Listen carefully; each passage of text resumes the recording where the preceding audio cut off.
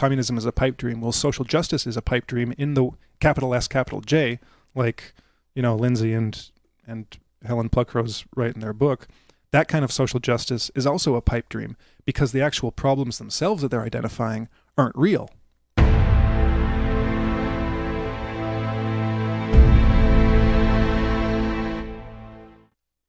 Hello, everyone, and welcome to another episode of Mind Matters.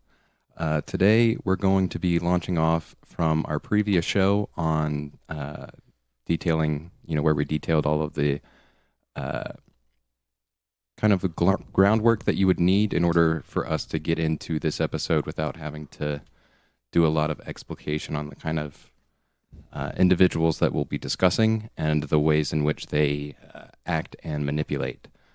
So if there's anything that you kind of need more background on, feel free to go back to that previous episode, or any of the other episodes that we've done on political ponerology would also be good as well. So for this one, what we're going to be talking about is the rollout of global tyranny that is currently ongoing and is sure to ramp up now that he who shall not be named has been sworn in. So on that note, where do you guys want to start off? Well, I want to start with a little reminiscence. For some reason, when I was a teenager, I liked like utopian and dystopian fiction. So I read, Brave New World, 1984, and a bunch of other ones, some Kafka. And I guess that kind of... And 1984 is probably one of my favorite novels ever, regardless of genre. And I think that kind of prepared my mind for a lot of the interests that I had in my 20s and now in my 30s. And that's, I guess, one of the reasons why political ponerology appealed to me, is because it was about the kind of things that I was interested in on a kind of unconscious level, and then increasingly more conscious as I actually started reading more in depth about these sort of things. So not just novels, but history and philosophy and things that actually are directly relevant to the stuff that Orwell was writing about in particular. And so when ponerology came around, I read it and was kind of struck by, oh wow, this is an explanation for all the things that were kind of left kind of nebulous. And like Lobachevsky himself says in one of the introductory chapters, that reading just regular books about these kind of topics kind of, if you're looking for an actual explanation, it'll leave you kind of dissatisfied. If you're reading a political science book, it's going to be limited to a political science interpretation of history, and oftentimes that will be either limited to economics or just pure geopolitics and doesn't really explain what's going on. And then if you've got literary descriptions like novels, maybe like Darkness at Noon by Arthur Koestler, or the accounts of like people in concentration camps or the Gulag, very descriptive and interesting in their own right and edifying, but again doesn't really explain it. You can get an idea of what was going on and the kind of depth of suffering, and you can see the outlines of what was going on, but again without an adequate explanation to satisfy the drive in you that looks for a cause, looks for a rational and coherent explanation of how things actually play out. So ponerology provided that, and putting all those kind of interests together, as scary sometimes as it is, it's also kind of like, oh wow, we get to watch this play out in real time now. And we got a hint of that with the rise of ISIS in Syria and Iraq, where you saw this kind of a textbook example from ponerology of the rise of a totally like pathocratic state out of nowhere. And but that was never going to last. It was kind of like too in your face and too conveniently strategically placed in the crosshairs of American and NATO interests in the region. It's like that was never going to go very far. But still, it was an interesting phenomenon to watch grow. And like I said, now we're seeing what seems to be the rise of a similar sort of ideology and resulting authoritarianism, soft totalitarianism, in the countries in which we live. So it is a great learning opportunity, and it's kind of like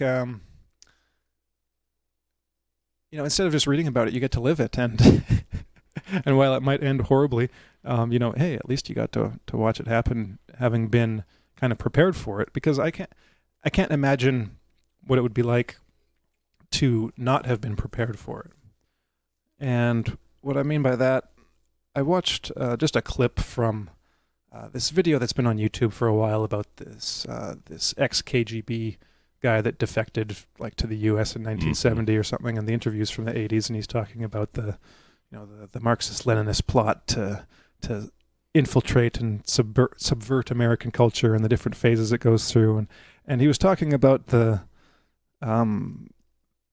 what Nicholas Taleb calls the intellectual but idiots, or yet idiots, and what James Lindsay calls very smart people.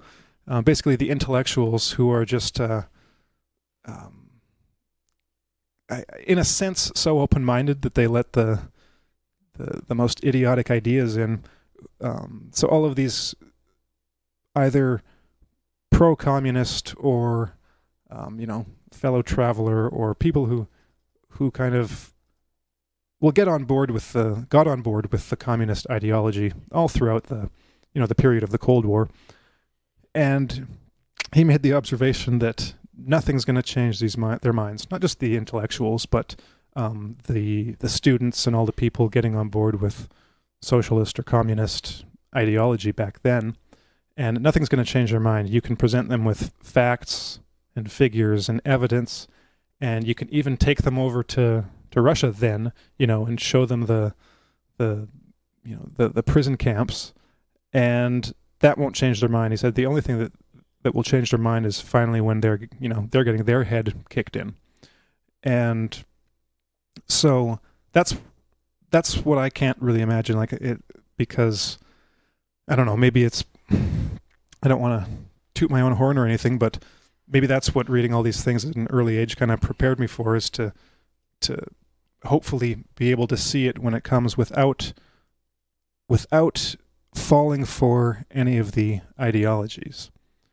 Because it's very easy to see first of all, it's very easy to see when someone else does it. Like when you're outside of an ideology, it's very easy to see someone else believe it, hook, line, and sinker, with no critical mind. And it's kind of like, well, what's going on with them? Of course, for the person who actually believes in it, they can't see it. They just think they're right. And everyone thinks they're right. Right? So you're in this kind of impossible situation of you can't possibly prove to that person that they're wrong, because I think I'm right, they think they're right, and it's the same from their perspective. But the only thing that will actually change someone's mind who just believes in a total pseudo-reality, and by believe I mean actually believes in it, believes it's true, has no kind of hesitations, reservations, or skepticism about it. I know that whatever I might even consider that I believe, I still have reservations or think in probabilistic terms. Oh, well, this is probably the case. For most things, I leave room for a margin of doubt and the possibility of being wrong. But when you look at people who have bought into an ideology, hook, line, and sinker, it's like they know what the truth is, right? And that's one of the big problems. So this KGB guy identified it and could see it in that context. And we can see the same thing playing out currently in various different forms of absolute certitude and unshakable belief in the truth about X, even when it can be totally batshit crazy and demonstrably wrong. So that is a recipe for disaster. As we were talking about last week in James Lindsay's article, he talks about the, why pseudo-realities are pseudo-realities, why he uses that word. And it's because it has nothing to do with objective reality. And the further you believe something and try to put into practice something that isn't based on reality, the harder the shock is going to be when you confront actual reality. Mm-hmm. And he had a good tweet some weeks ago about, in response to someone talking about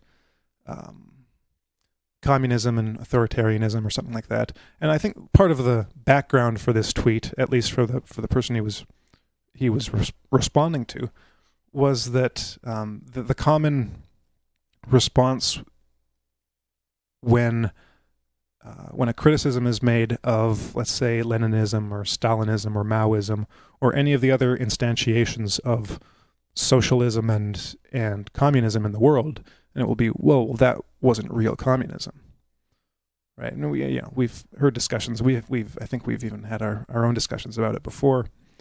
And Lindsay's tweet was, replying to something along those lines that, factoring in authoritarianism, that communism is a pipe dream that always leads to authoritarianism. So it's not that. So when you say something isn't real communism, it's because communism is a pipe dream. It will never actually happen in the ways in which communist theorists want it to and think it will happen. Because it will never happen, because it is a pseudo-reality, it will inevitably lead to authoritarianism, because that's the response, that's the natural way an ideology plays out in reality, because it confronts reality, and authoritarianism is the only way to enforce it, or the only way to enforce the lie. So when you have millions of people believing a lie, and even believing a lie that they think is good and progressive and will lead to a better future, and ideally to a utopia, even though utopias don't exist, then if it's a pseudo-reality, it can never reach a utopia because it's impossible. It's not based in the actual rules of objective reality. And because it will never work, the only way to keep it going is, like I said, to force people to pretend that it will come, and to force people to pretend that it's either already here or it will be coming. In 1,000 years we will have, we're on the vanguard, and we might just have to sacrifice this generation because our grandchildren will be living in the communist utopia, or whatever utopia. It doesn't have to be communist, but it'll never happen. And that's one of the biggest lies about these ideologies, is that we just have to sacrifice the current generation, just put up with it, put up with the terror and the torture and the concentration camps, because history is more important than us. It's just the playing out of history, and we are the self-sacrificing vanguard of the revolution, and well, I might not be self-sacrificing, but all of you peasants that are going to die in all these wars then and oppressions, well, it's for the greater good. So then I like the way that you kind of tied that all in together, because it helped to pull some strings together in my own mind as far as, speaking of pseudo-realities. Well, the COVID narrative is another such example of a pseudo-reality, where, hundreds of thousands of billions of trillions of people are dying every second of every minute of every day, and we're always on the brink of sheer destruction and terror. That's a pseudo-narrative of a pseudo-reality, or it's a narrative of a pseudo-reality. That's not true. And so one of the other things that is in that narrative is this, like you were saying, the sacrifices that must be made in order for the utopia to come. So what? Yes. The utopia on their idea is, this realm where we can all, like, I'm still not even sure, like, what the grand ideal is on that. Whose utopia, though? In what scenario? Yeah. Well, that's the question then, isn't it? Because there's, I guess you could say, like, what the populace would consider part of the end goal. So I guess, like, the end goal for a normal person would be to go back to normal. Yeah. I guess that would be, what they think is going on, which kind of gets into the paralogistic nature and the paramoralistic nature of the whole narrative. Because they're being told these things. You have to go along with these authoritarian dictates. You have to wear your mask. You have to get your shots. You have to do this, that, and the other. All of which we highly recommend. Just saying. But just to drill down a little bit, you asked what is this utopian vision that, say, the rioters and far left, to use an example, have been engaging in, and the whole pseudo reality that they're engaged with is so subjective in some sense that I can partially imagine them having delusions of grandeur about acquiring more power in the, in life, and having things bestowed upon them that they feel, haven't been fairly allocated to them without the requisite work involved in earning it. So you can just imagine how a lot of individuals who have gone in that crazed direction have their own place in their minds for themselves and where they imagine they should be, or what they deserve to have, and what that'll look like. So there is that. I do want to go back to something that was said a little earlier regarding very smart people, as Lindsay puts it, and the resistance involved in questioning the paramorality and the paralogic that so subsumes them into the prevailing ideological idea that's been brought into being by basically psychopathic or psychopathically influenced individuals. And in having a conversation with someone I know recently, I realized that there was such an incredible amount of resistance to information that would call into serious question their beliefs on certain things, that it was impossible to make any kind of headway in understanding for themselves, and ideas that are even patiently and caringly conveyed and expressed and shared, there is an incredible amount of resistance to. And I think the reason for this, there are a couple of reasons. One is the idea that we've first heard expressed about 18 or 19 years ago out of the mouth of George W. Bush. If you're not with us, then you're with the terrorists, basically.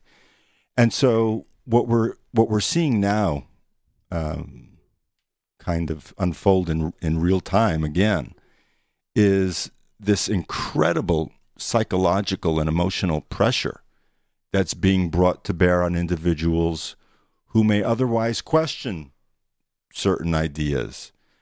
And this pressure, the underlying message and threat is, if you don't believe in these ideas, if you're not taking the side of, for instance, social justice or anti-fascism in the ways that it's being presented right now in the West, then you must be evil, and you will be canceled and attacked.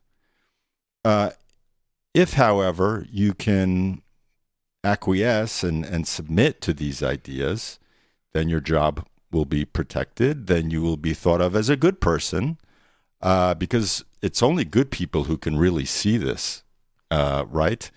You have to be evil in order to not see this.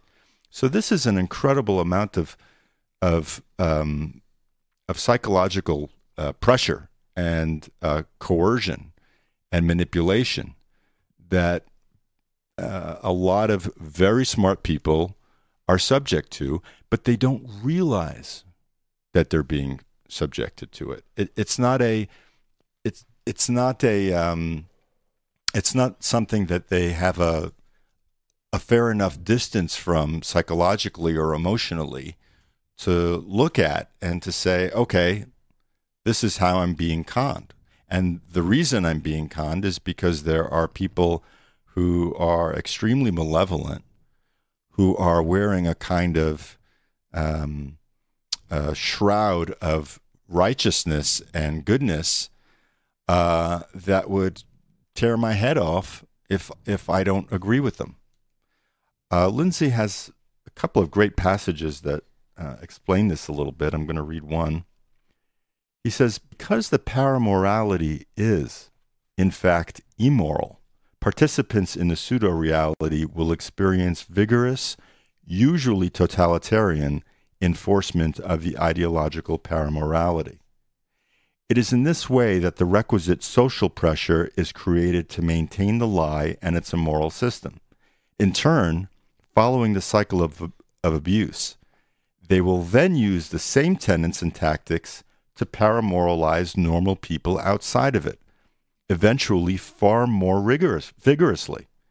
The trend toward Puritan-style pietism, authoritarianism, and eventually totalitarianism in application of this paramorality is a virtual certainty of acceptance of an ideological pseudo-reality.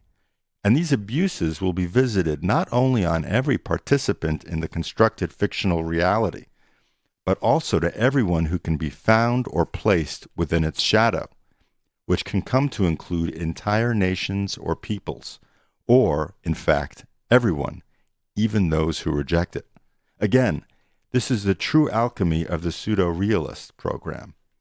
It transforms the normal, moral people into immoral agents who must perpetrate evil to feel good and perceive as evil those who do good. So it's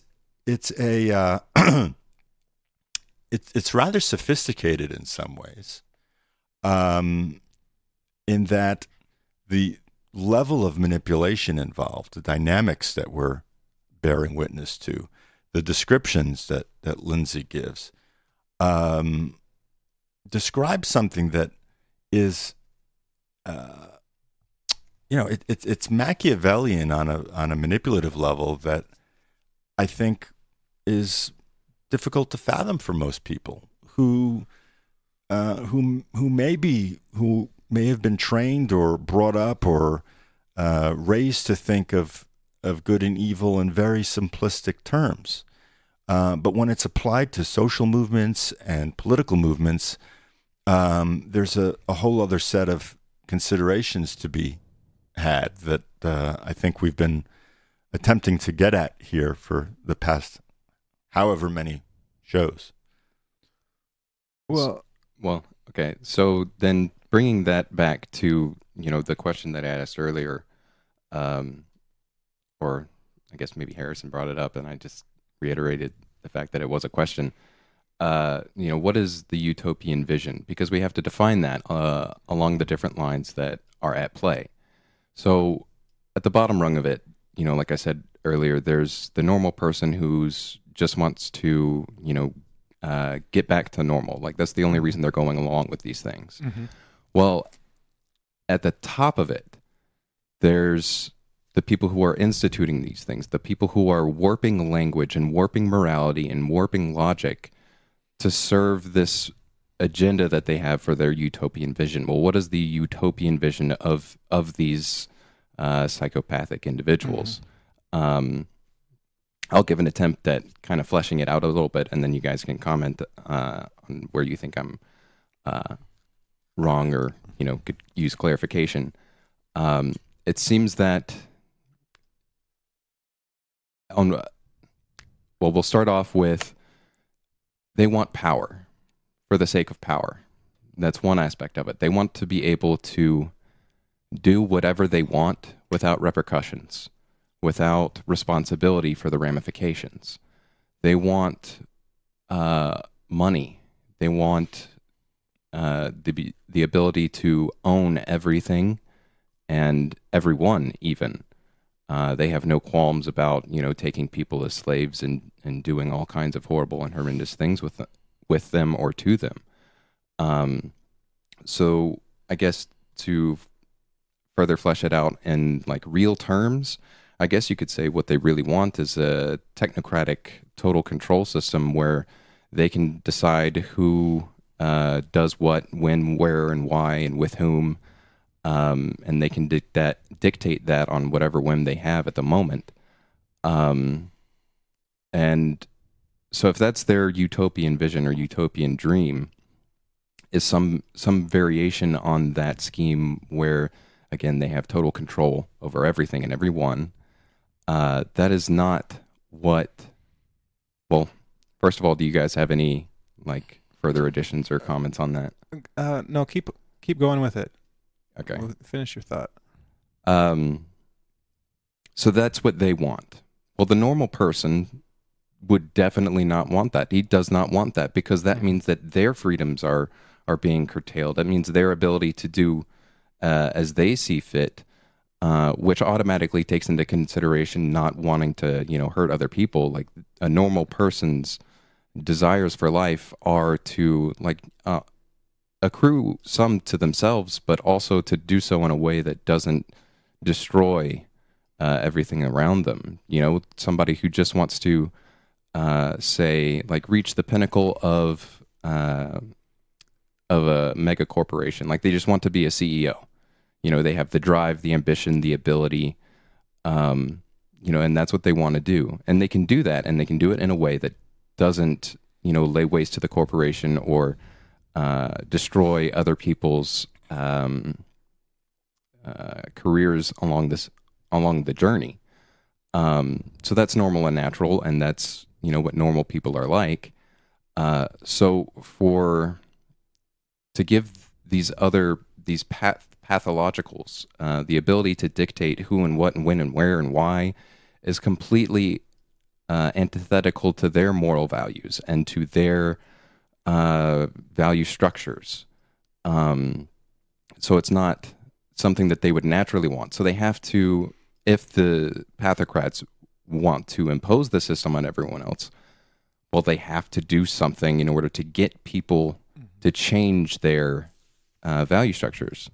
And that's where the paramoralisms and the paralogical systems, that's where this all comes into play, because it all comes into service of this pathocratic ideal, of this pathological utopia, where they would be able to do whatever they want and get all of their needs and wants met as just horribly depraved as they actually are.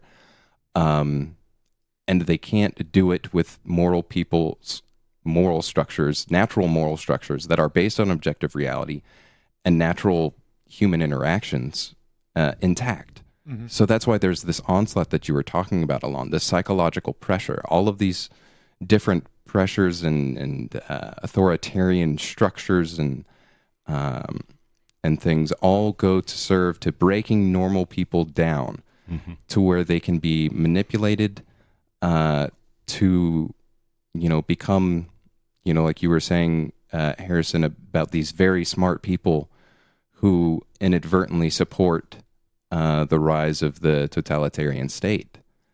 So yeah, that was kind of like the... Well, so I think that I think that was a good analysis of it. I would add that the technocracy, the pathocrats, the people at the top, the ones who speak the rhetoric of the ideologies, the ones who send memos down to corporations about putting billboards in their company and changing their policies to reflect diversity and inclusion and tolerance. They are using this ideology. It's being instilled and propagated in the minds of the masses, basically, into most people, with the full knowledge that the the rank and file soldiers of these thoughts and feelings and actions and protests are utterly disposable. It's basically a kind of a lure, a hook, a carrot that draws people into the belief in and support of policies that fit into and are sold as progressive, liberal, benevolent, when, underneath all of that, just beneath the surface, is a kind of a rotted, corrupted, greedy, callous will to power and accrual for more power. So there are these, various kind of levels, I think, to who's influencing whom and how it presents by certain strata of society. Well, I think that a few things. I want to comment on a few things both of you said, maybe in reverse order. I think that a lot of people, even at the top, are very smart people. They're people who are so smart that they're just dumb. That and because you can see, if you just look at a lot of the very smart people that tweet, on Twitter. So the big intellectuals of the day, whether they're like Steven Pinker, or not the big ones, but some of the big ones like Steven Pinker and Michael Shermer and people like that, they're so very smart, and I'd say a lot of them aren't evil people that have evil designs on taking over the planet. They're so inured in the culture and the just going and going with the flow of the mainstream that they can't see it. So they're totally behind all these policies because they just don't. I think a lot of them, because they see themselves as good people, they can't see themselves supporting anything that's bad, and they can't see how this is bad, because that would mean that the people, the other people propagating these ideas, some of whom are their friends, might be evil too. And it's like, and we're not like that. We are above that. I read an article recently. Well, it was the article with the KGB interview in it. And the author of the article had said that, so had asked the question, well, why do intellectuals support this kind of thing? Why have they always done this? And she quoted, well, she didn't quote, she just referenced the British writer Paul Johnson, I think, and he'd concluded that it came down to arrogance and egocentrism. And that's what you see in very smart people. They're very arrogant and very egocentric. And part of that is what Lindsay describes when he talks about very smart people. Is one of the aspects of that arrogance is their open-mindedness, because scholars, academics are open-minded. In order to understand something, it has to be premised on the idea that there's something to understand. So they'll go into a new idea with the assumption that there's something to be learned from it, that there's an internal logic to it. So a lot of them will get into, like, reading postmodernism, for instance, because there must be an answer. It must actually make sense. Not realizing that sometimes it just doesn't make sense. Sometimes there's nothing to it. And sometimes when it seems to make sense, it only seems to make sense because some things seem to make sense, and it's actually just total BS. So a lot of these very smart people, they see an idea, and this is what Lobachevsky talked about, critical correction. They see an idea that's somehow faulty at its root, and they gloss over the errors in it to create in their mind what the author must have meant, and what the motivation must have been. And of course they color that, they project their own psychology a bit, that, oh, well, there mustn't be any bad intentions behind it. So you'll get people totally, behind the Great Reset or whatever's going on, and ideas about, central bank digital currencies and the total control of the economic system, just because they think it's a great idea. Oh, and it'll because they genuinely believe, oh, well, most people don't do anything wrong. The only people that are hiding their financial transactions are doing something bad anyways. So what's the problem with total information control and being able to track every transaction and knowing every transaction that ordinary citizens make, because ordinary citizens, as long as they're not doing anything wrong, then what's the problem, right? We're gonna find money launderers and terrorists using digital currencies to cover up their shady acts. So in their mind, it's like, oh, it makes perfect sense. We just want to do good for the world. And that brings up something that I've kind of thought about this kind of like totalitarian system, is that it's not necessarily inherently evil. Mm-hmm. It could be like really beneficial. Like some of these people have in their ideas or in their mind, like, yeah, we could catch money launderers. That's great. That's good. Yeah. So there is some aspects of this that are or could be genuinely good and useful and for the benefit of all mankind. But the problem is that they're not taking into consideration who's actually at the board playing with all the control mechanisms. Mm-hmm. And that's where they go wrong. Yeah. And that's the problem with very smart people, is that if you have very intelligent, kind people who are running everything, you don't have anything to work about or anything to worry about, right? Because everything will go right because, well, like me as a very smart person, if I was in that position, I'd do all the right things. I'd make sure that no problems were made. So again, there's this arrogant projection of goodwill and competence that doesn't actually exist in reality, because that's not the way things play out.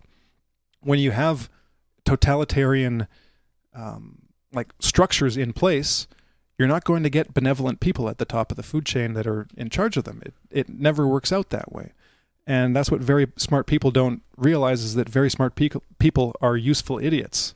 They're the ones that make the way for the worst of the worst and cover for them, because they pretty much all out of their own self-image issues. It's like, I think, because of their arrogance, because they are good people, they support these good policies. They would never do such a thing.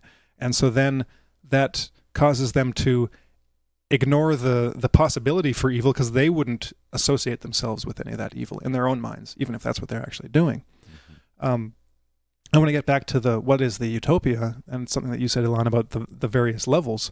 So I think you gave a pretty good description of what it's like in the most pathological mind, that the utopia for psychopaths and people like them is that they want total control. They want to be able to do whatever they want. They want everything, and to be able to express themselves in the most perverse ways possible, and I mean perverse on every level, and without any repercussions. Because, like we said last week, people like this, psychopaths in particular, know that if other people knew what they were actually like, they'd be lynched in the streets or put away for life. That's the fate of a psychopath when they are exposed. And so they know that. And so the political ones want to create a system where they are immune from any of those repercussions. Mm-hmm. So when they're the ones in charge. And then, like you said, so what they need, most people wouldn't be behind that. The vast majority of people would be like, no, thank you. It's like, I'm not putting Ted Bundy in charge of my country or the world. So what do they need? They need a palatable, plausible ideology to get behind, to rise to the top with, that other people will support. And so communism and social justice ideology, they are perfect, because this is the pseudo-real utopian vision. So the pseudo-real utopia for both of them, in its most simple form, is the end of human suffering. And that's the way. Now, you can frame that suffering in different contexts, like for Marx, it was in class conflict. But it comes down to it. We just don't want anyone to suffer. So in its current clothing, in its current variety, the end of all. So a perfect world. The utopia will be the end of all inequalities, whether they're sexual, gender, racial. The perfect world will have all of those eliminated. Never mind the fact that a lot of the problems and a lot of the ways that they define the problems aren't even real in the first place. Now, this is where we get to the, communism is a pipe dream. Well, social justice is a pipe dream in the capital S, capital J, like, Lindsay and Helen Pluckrose write in their book. That kind of social justice is also a pipe dream because the actual problems themselves that they're identifying aren't real. They don't actually exist. There's no such thing as systemic racism. There is such thing as racism, but social justice theorists don't actually believe in racism. That's not what racism means for them. They're talking about something that can't even be identified concretely. So when you have a problem that can't even be cured because it doesn't exist, as long as you can convince people that it's a problem, then people want to get rid of that problem. So, okay, so now this problem exists. Well, we need to get rid of this problem so that the suffering ends, so that people are equal, so that people are just treated with common decency and respect. And so people will naturally get on board with that, not realizing that there isn't a problem in the first place, and that they're not actually looking at the actual problems that can be fixed. And so a lot of good-natured people, well-intentioned people, get behind it because their goals are normal. It's like they do want good things to happen. The thing is that the people behind the ideology and the people using the ideology don't want good things to happen. It's like that's the whole point, is that they actually want bad things to happen because what's good for them is bad for other people. Again, it's like using Ted Bundy or any serial killer. They lie and they manipulate to get what they want, which is good for them, which is really bad for the people they torture and kill. And that's what happens that's why, I think it was last week, or we mentioned serial killers and why it's good to read accounts of serial killers and like nonfiction about them, because you see how this plays out in a micro dynamic, and the kinds of lies and manipulations that a serial killer will put, like Ted Bundy, famously would pose as having an injury, like, using crutches, like he broke his leg or something, to gain the sympathy and the support of some young woman that he would then, abduct and do horrible things to and kill. And in the victim's mind, she just wants to be a good person, and that's what she is being. She's like, oh, there's someone to help. I really want to help that person. I want to eliminate suffering in the world. This is one way I can eliminate a little bit of suffering is by helping this person, not realizing that it is that she's being conned, and that it will lead to her eventual destruction. And this is what plays out in the macro scale. We want, the people that believe in social justice theory or the ideology, want all of these bad things to go away. We want good things to come in their place. So let's eliminate all the bad things, not realizing that they're being conned, and that by wanting to remove the bad things, then it's very easy to say, okay, well, what are the bad things? Okay, well, here are all the bad things.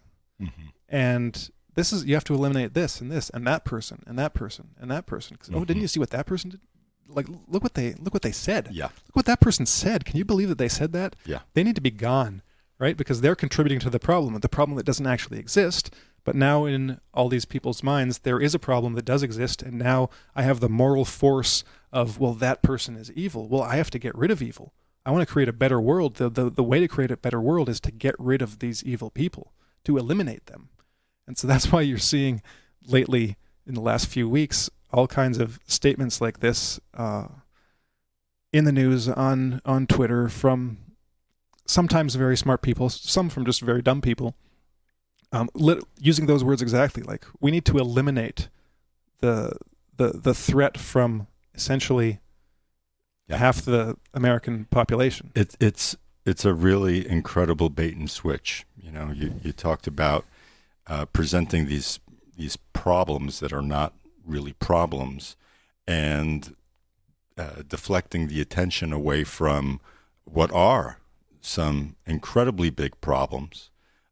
Pointing to one would be the amount of war and destabilization and regime change and institution of coups all around the world by elements of the U.S. government. That's all for the greater good. That's For how the greater good. That's how it's been sold, and now it's even less of a focus and a point of contention among those very same people who would otherwise be engaged in bringing more attention to these subjects and to calling out those figures in politics, in positions of power, that are engaging in the wholesale destruction of lives around the world. So what was very evident among many in the early 2000s has almost completely dissipated in awareness among many in the West. And along those lines, it's fascinating to see the number of people who have such successful resumes in that direction under prior administrations come back into prominence, into positions of power, where they can resume all of those policies in a more overt and aggressive way. And we're going to see it. Whatever we saw under Obama or Bush, we will see again in overdrive. There's a lot of lost time to make up for in the aggressive, power hungry behavior of certain people and individuals and institutions that exist to do what's good for them but bad for very many people. So that's another development that we're seeing. And as for this domestic war on terror, so-called, it reminds me of what you said a few minutes ago, Harrison. You mentioned how psychopaths would do things to not be subject to the law, to not be vulnerable to the persecution that they deserve for their crimes. And in taking this kind of defensive posture, in knocking everyone over the head who would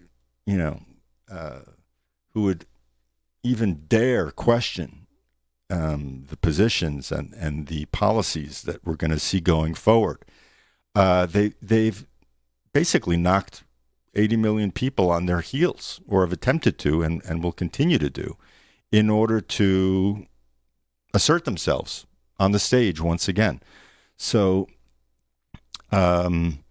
this is quite a development that we're watching unfold here, and it's happening very fast, and it's like a shadow falling over the West, over in the U.S. in particular. It's it's kind of like Sauron, farming out all of these orcs and having the wizard dig out all of these orcs from the ground and create the army, to use the Lord of the Rings analogy. It's a racist analogy. You can't use it. I know, but I thought I would indulge myself a little bit. So there's a couple of things that I wanted to say. First, I wanted to say that it just really dawned on me as you were explaining earlier, Harrison, about what naturally happens to psychopaths in a society, why they hate normal people, why they're afraid of normal people, really. That's why all of these, high-standing, highfalutin, psychos are doing so much to the detriment of normal people. And it's because they know that if they were ever really found out, they'd be dead. They'd be done for. Yeah. So I just wanted to throw that out there as just kind of, part of the reason for why they have a war on normal humanity. Quick interjection, Adam. Quote from George Bush Sr. He once said, you know what I'm going to say, he once said, if the American people knew what we had done, they would run us out in the street and lynch us. And it was an incredible thing to hear out of the mouth of somebody like him. It's incredibly honest. It's incredibly honest and true. You know, it's like, you know, if you've done a little bit of reading into all this, I mean, we've heard a lot about him just on the very surface of politics, but he was into all manner of things that would make the average citizen drop their jaws in disbelief. And much earlier in the show, Harrison, you mentioned the literature, kind of moving back into that topic for just a moment. Literature and fiction that's helped create the groundwork for understanding the soil from which to grow our comprehension of psychopathy and the systems that it grows and espouses and what that looks and feels like. And it reminded me, I think you mentioned Kafka at one point. Kafka's The Trial, wonderful explication of what a bureaucracy, a pathocracy really, is capable of doing to an individual, where someone stands accused of something, but of what exactly is never clear. Only that there's this monumentally oppressive system in place at the company he works for, at the local courthouse, at the higher levels of government, that would seek to crush this individual. And it's wonderful in that it puts you in the shoes of this character who has to make sense of all of these developments in his life and what he's standing accused for and just how he's supposed to defend himself in a court where the accusations are not so clear. So domestic terrorism, as it is now being used, would seem to be one of those abuses of language that Lindsay describes, that is so broad in scope so as to be almost completely meaningless and intangible and appropriated to be used in any way that a particularly pathological system, which we're seeing unfold, sees fit to use it against individuals who would dare to voice dissent. So that's the psychological terror. That's the real terror that we're being faced with. The chilling effect that is by design being used by the media, by politicians, by the think tanks, by elements of the ABC agencies and the military to scare the shit out of everybody and to disempower. And before the end of the show today, we'll get back, I think, to some of the ideas that Lindsay presents in his piece and also in Roger's book that we've been discussing some weeks ago about how we can continue to approach some of these problems. Well, one point I wanted to make is going back to George Bush's comment and what you'd reiterated, Adam, about why sicko leaders are doing these kind of things. Well, I think that there's a couple different phenomena to parse out, and one is that a lot of people in power in any country, in any system, can get away with a lot just using the existing structures. In a relatively normal country, and that's how pedophiles and con men work. So all a pedophile has to do is get a socially acceptable and respectable position, and then they can largely do whatever they want. And a lot of them have been. If you become a judge, a police chief, or if you run a kids charity or whatever, that's where a lot of these pedophiles get caught, and they've been, or in the church or wherever, when they finally get caught, you realize that they've been doing it for years and years and years and getting away with it because they've just managed to put on a real good show, like any good psychopath. So that doesn't necessarily need, or those people don't necessarily need a new social structure. They don't need to form their own government. They're getting by pretty well, and a lot of the people, I'd guess Bush Sr. and a lot of the sickest of the sick in aristocracies and ruling positions all over the world, they probably are and have been comfortable in their position. It's like they're on some level they have a knowledge that people would lynch them in the streets if they knew what they were really like, but they're not scared of it because they've always been in power, and they've gotten away with it for so long, so there's no real fear. They don't really need to change anything. What happens is that would be kind of what I might call like maybe the fish head scenario, like the movie Fish Head, which was about psychopathy and narcissism, and the line was the fish rots from the head down, I think.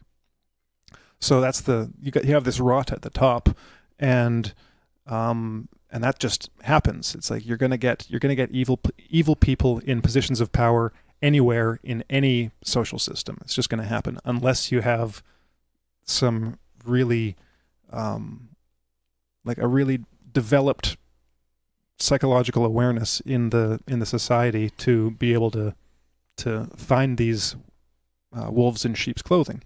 But there's this other phenomenon with this ideology. So now, because that's only the ruling class, like the ruling individuals, are only ever a tiny percentage of the population, right? Now, within the other, let's just use the common number, so you've got the ruling 1%, right? However many it actually is.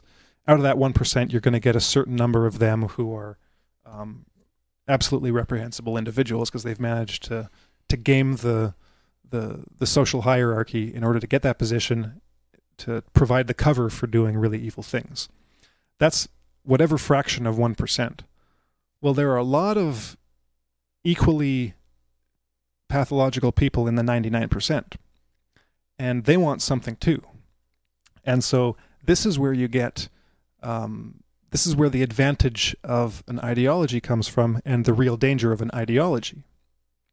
Because now you have an ideology for all of the just regular psychos and mentally ill people who want to create a new world. It's like we want to because these ones are actually at the bottom of the ladder in some sense, even if it's only in their minds. Like the guys at the top are already at the top. They don't really need things to be totally reorganized. The people at the bottom are the ones with the resentment, because they think that, well, they look at the guys at the top and be like, well, I want his position. It's like, why aren't I getting a piece of the pie? And so the ideology is what it does a couple things. It reinforces their own resentment against society because they're not getting what they want and they think they deserve more. And then it provides this culture-wide and beyond, like this, nowadays it would be worldwide, this worldwide framework in which to operate, and the outcome of which will provide them with social justice. Because social justice for them, too, is like we were saying about power. It's like, well, for me, now, I will be the one on the top. Right now, I'm oppressed. Society is structured in such a way that it just oppresses me all the time. I deserve more than this.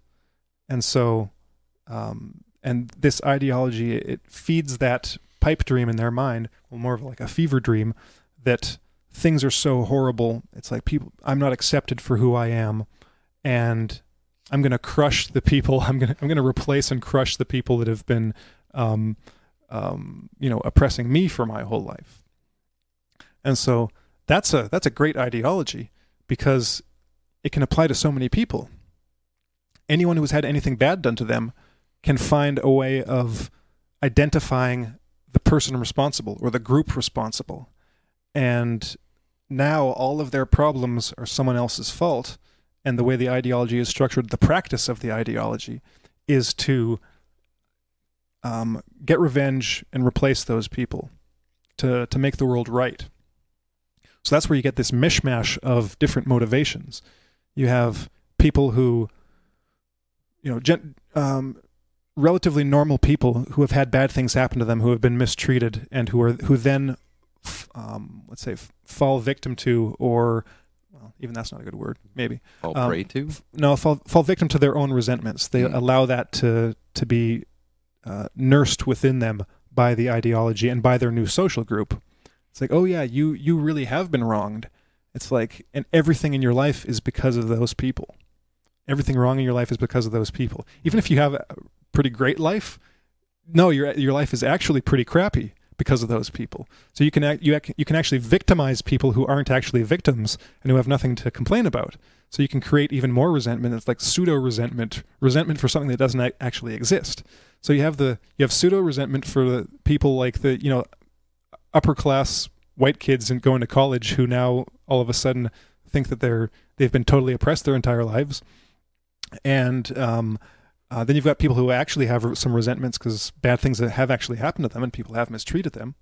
And then you've got the pathological group who are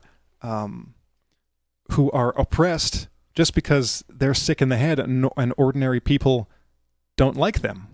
Now this is kind of like one of the points that I heard James Lindsay make is that I think he was talking about a study that was done on like some trans activists and how the most vocal and active trans activists were actually a group of people with a word I don't remember describing their particular condition, is that they get like a male in this position gets sexually aroused by the impression that they are actually an attractive female. So the more people that will acknowledge them as an attractive female, the greater their sexual arousal and pleasure. So they get it. I guess it's kind of like a paraphilia or whatever, a sexual, like a kink. And so those are the guys like that are the ones on the leading edge of fighting for trans rights, not for a genuine reason. Well, it is a genuine reason, but not for a reason that most people would get behind. Like, okay, here's a person who's transgender and it's not a selfless reason, right? And so because a lot of people can and do get behind transgendered rights, just like gay rights, just like the liberal value that everyone should have rights, right? You shouldn't necessarily be discriminated against for reason X or whatever. But these are people with a sexual fetish. Yeah, that's the best word. A sexual fetish, who are trying to create a social norm that will then get their sexual fetish not only accepted, but then them be able to fulfill their sexual fetish. That's kind of a good example of how this works. That for the pathological end, it's like there are people essentially like serial killers who are basically advocating for equal rights because they feel oppressed because they can't serial kill. That's kind of along the lines of what goes on with psychopaths in political ideologies. They want different things than the other people in the ideology. Normal people can't realize that and don't realize it. They want normal things. Sometimes they want things that don't exist that they've convinced themselves that exist, but the seriously mentally disturbed people actually want different things, and it might be akin to a sexual fetish. And sometimes it is. Just to interject there, I think a better example might be how pedophilia in particular has been normalized in the West, and how certain laws in various places have been watered down, and But have they really? I thought there was a law in California that reduced the sentence for abusing a minor to like a lower age or something, and it's certainly an idea that's been kind of foisted upon the West in various ways, at least culturally. I know in France that there were some laws that became or just made it easier for pedophiles to do their thing. So that just came to mind as an example of a sexual psychopathic proclivity or tendency or desire that is, that only it would seem people in more normal cultures, healthier societies, are able to take a look back from and say, wait a second, do you realize what you guys are advocating here? Do you see how this is in fact a kind of a sick way of making permissible what shouldn't even be considered as permissible, that you are giving sick people a kind of a freer and freer and freer reign towards engaging in certain So that would activity? be more. Well, then I guess we could take what you were saying with the people at the forefront of fighting for trans rights. Then I would venture to guess that the people who are at the forefront of pushing for children's or child sexual rights or whatever, however the words are actually used, essentially whoever's pushing for children have a sexuality and should be free to express it in however or whatever way they see fit. I would venture to guess that any of those people who are really pushing hard for it are probably pedophiles and probably should be locked away. Yeah. Well, the thing about, I've thought about this pedophile thing a few times in the past. That's one thing that I would argue will never be normalized, in the sense that anytime an actual pedophile is exposed, that's one of those types of people that will get lynched, right? It's probably the pedophiles that are at the top of the list. Always have been and probably always will be. What's created is there's a, what's been created, I think, is a culture that makes it a bit more easy to be a pedophile. Like even with the like the Cuties movie and all that stuff, it's like if there is any actual pedophilia going on, again, those people will, or the majority of regular people that you meet on the streets, if you see a bunch of guys, and well, it happens all over the place. There's usually stories pretty regularly that come out of Russia about some pedophile getting lynched, but it's the same everywhere. I think, maybe not everywhere, but but what you have is this, again, it's kind of analogous to the very smart people thing. It's like you have movies like Cuties and the hypersexualization of children. For more normal people who are just part of the social justice progressive climate, they might just see, it's good to see young girls expressing themselves like that, and they're not pedophiles, so they're kind of okay with it. Maybe it'll make them uncomfortable on some level, but they don't want to be paramorally bullied for saying anything about it, so they'll go along with it. But that in that new environment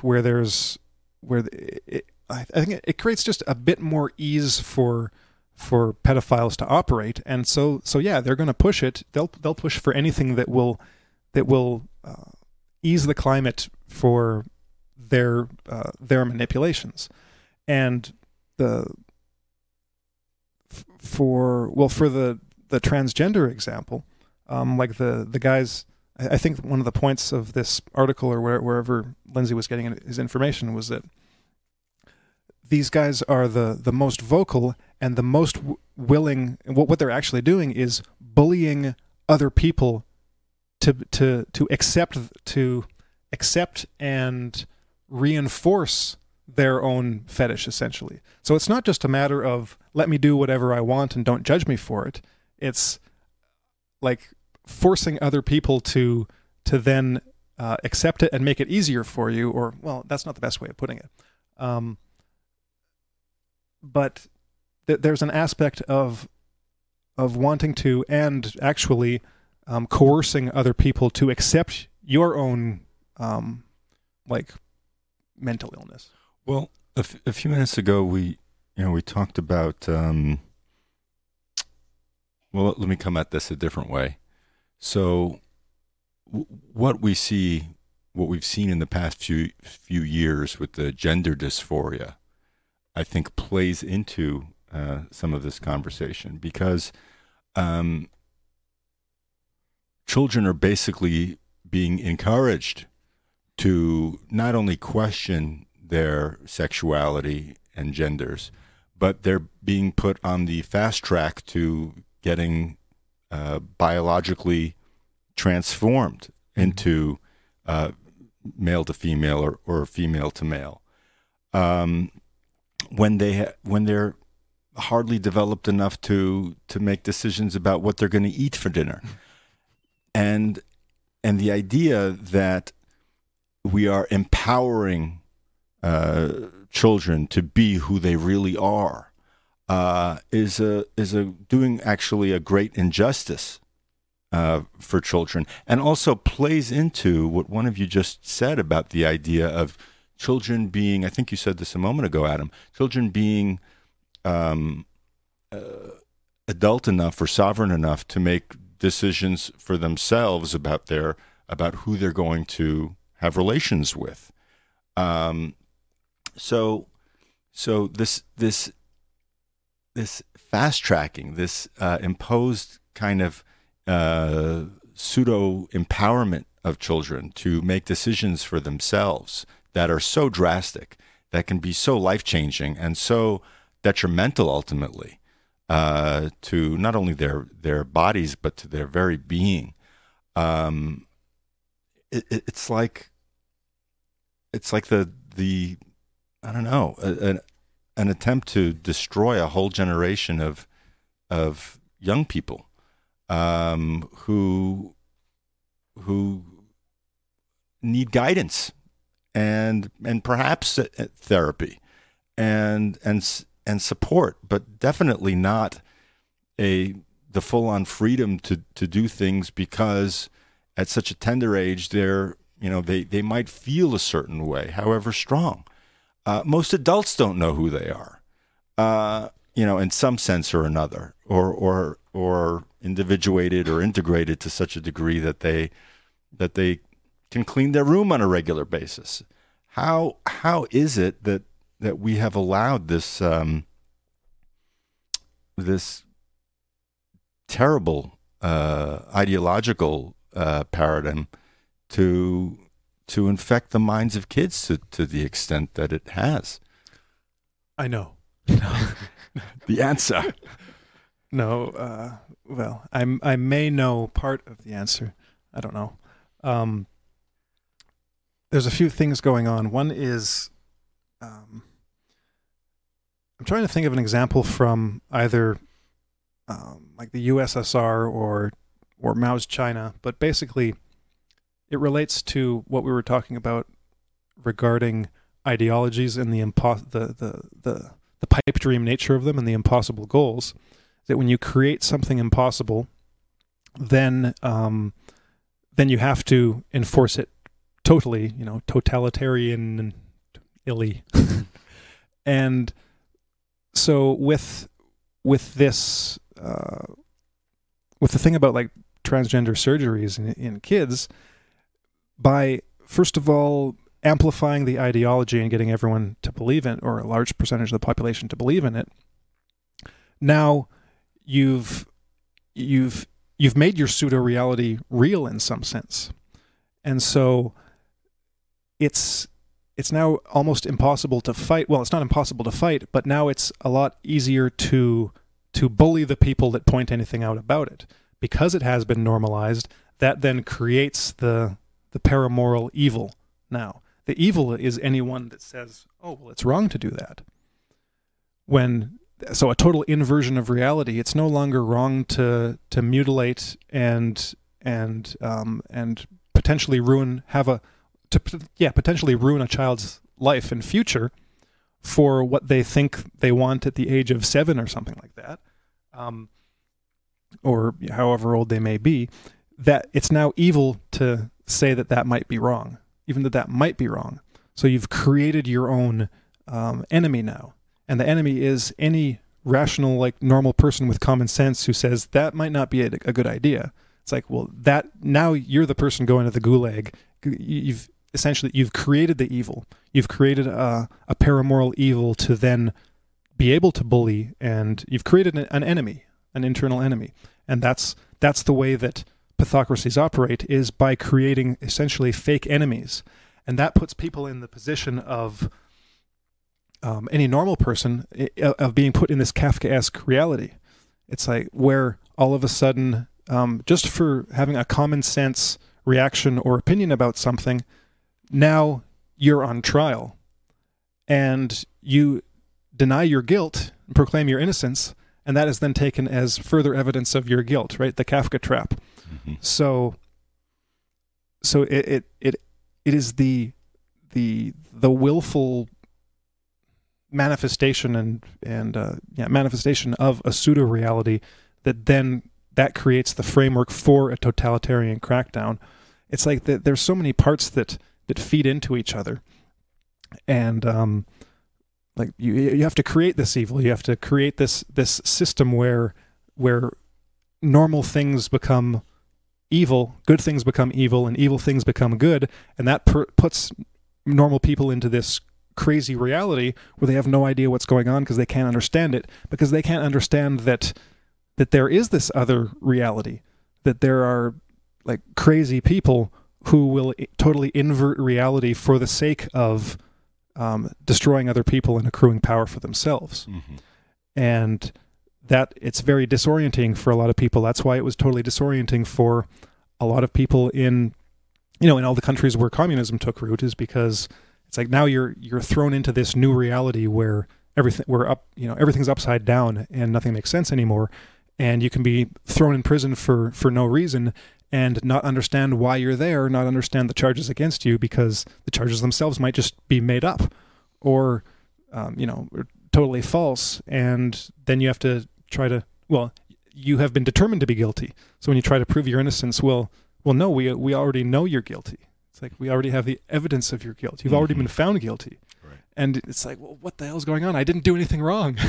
That's the position that people are put in, this totally crazy-making situation. And this is one of the biggest features of what's going on, is the mass induction of mental illness. I think that points to the source of what's going on is mental illness to begin with. You have this the creation of like functional forms of all kinds of mental illness. So these things are being amplified and induced in normal people, and you can see all of the main forms of like serious and dangerous mental illness: paranoia, hysteria, asociality, psychopathy, sociopathy. What are some other ones? Those are the main ones. I think there's one other one that I was thinking about, but pretty much you have these types of problems, and then it's like they're being actively created in the population. Mm-hmm. And you see this, and it's the media that does it. The media and Twitter. It's like it's so easy to amplify and create mental illness in people, and this gets back to something that Jonathan Haidt wrote about, and Lukianoff in Coddling of the American Mind, about like trigger warnings. And you see a lot of this in kind of progressive therapy, I guess you could call it, like social justice therapy, where instead of, and Jordan Peterson talks about this, instead of doing what actually works to get rid of like a fear of something, what's happening is people are becoming, like students, for instance, in universities and colleges, are being trained to take more offense to things, to be more sensitive, to be more triggered, as opposed to exposing them to the thing that triggers them and having and reducing their their reaction to it, they're becoming more sensitive. So it's like a mass induction of snowflakery, to use a pejorative, but it's happening on so many different levels and in so many different ways. And if you read Ponerology, that kind of starts to make sense. It's like, oh, wait a second. People are becoming more asocial, more paranoid, more hysterical, more violent and sociopathic. Mm-hmm. Narcissistic. More narcissistic. What could that mean? Well, yeah, it's when you think about it, or when you think about the different measures and prescriptions for all of the, this COVID pseudo-narrative, pseudo-reality, socially distance, so you can't go and see other people. Like you were saying, it's one of the things that allows you to overcome a fear is exposure. If Jordan Peterson always gave the example of, someone who's afraid to go in the elevator. Well, the first day they just go and look at the elevator. That's all they can handle. That's great. They've now gone farther than they were before. And then the next one, they just, they push the button and they stand in the door. And then the next day they walk in. And then the next day they'll actually go up an elevator. And then eventually it gets to the point where they're no longer afraid of the elevator. And it's just, part of their everyday life. Well, now, and so you would have that with people of other political opinions and other religions and everything like that. Like at first, say like during the beginnings of the War on Terror, well, the Muslims were evil and totally bad. And so you would want to, isolate yourself from them. But really, what you would need to do was to go and talk to them. Mm-hmm. And then you can realize, oh, not everyone who is a Muslim is a terrorist. Mm-hmm. And so it's that exposure that gives people the actual awareness of what things actually are. Mm-hmm. And so when you're socially distancing yourself from other people, you're cutting yourself off from interacting with the very people that you need to be interacting with in order to understand, who they actually are. Because if you're a liberal right now, you think every conservative, or you're being told to believe, whether or not that's actually the case for a lot of these people, at least in the media, they're telling everyone to be afraid of anyone with any conservative bent or any conservative leaning. Mm-hmm. They are domestic terrorists. But if you were to actually go and talk to these people, they're very sane. Yeah. And they're just normal. They're normal and moral. You know what that reminds me of, Adam? So there was a lady, a left-leaning lady, who went to a Trump rally a number of months ago, or just a couple of years ago, and she was warned by her friends who said, "You don't want to do that. These people are crazy. Mm-hmm. You must take care. And You're going to die. To not go there." And she said, "Well, I went, and everyone was quite friendly and nice. And this isn't to say that there aren't some Trump supporters who were nutty or far right. I'm not saying that at all. But what this woman realized in doing what you suggest, in acclimating herself to what she's been told to fear, was that she was being peddled a lot of BS." Mm-hmm. Just wanted to read something because we're coming at the end of the show here. And we do like to provide a little hope and advice when we're all facing such a shitstorm of psychological and emotional attack and spiritual attack, because we can have this knowledge, but at the end of the day, we still have to kind of assimilate it each for ourselves and come to some way forward, some approach, some strategy in processing all of this.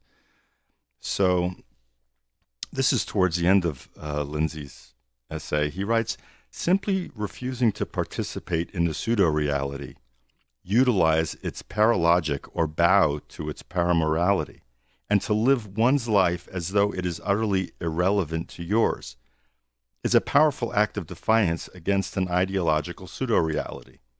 It requires nothing more of a person than a convicted statement that says, 'This does not apply to me because it is not me, or not even real.'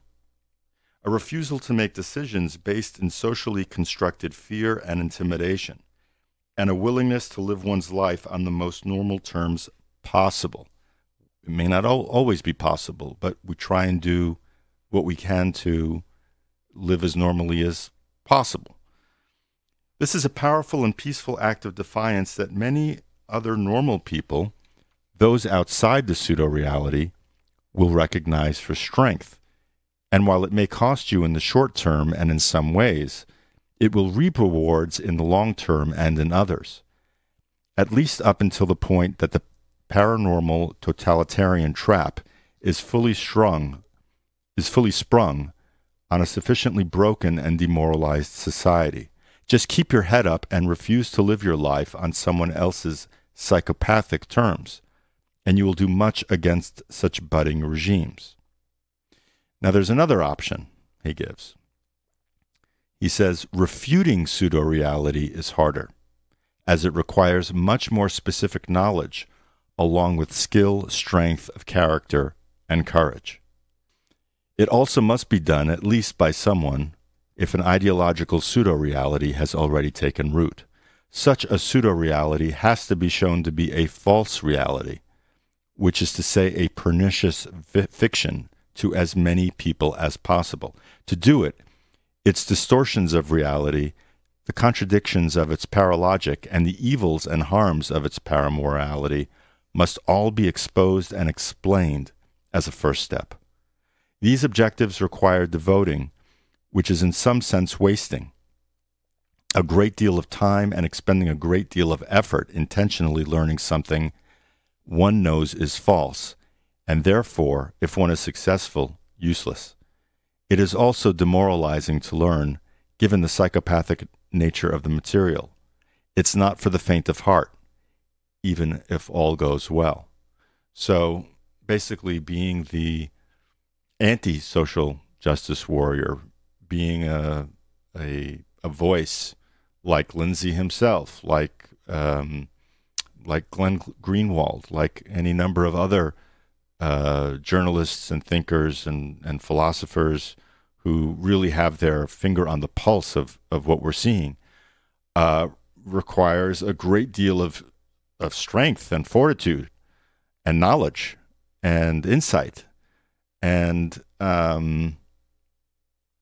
so there you have two different ways of going about an approach to offsetting what it is we're seeing.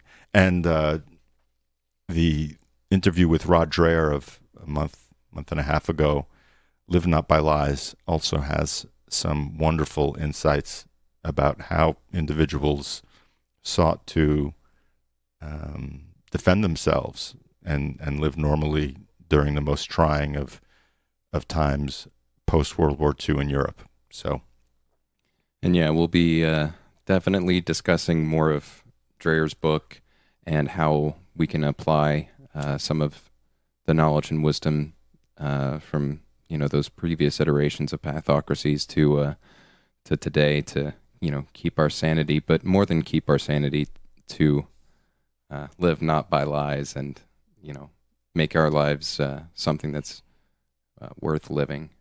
So on that note, thanks for joining us, and again, we'll be revisiting all these topics because it's the most important subject that we could talk about right now. So looking forward to having y'all join us again. Be sure to like and subscribe and hit the little notification bell so that way you guys always know when we're popping up new videos. So y'all take care, and we'll see you next time.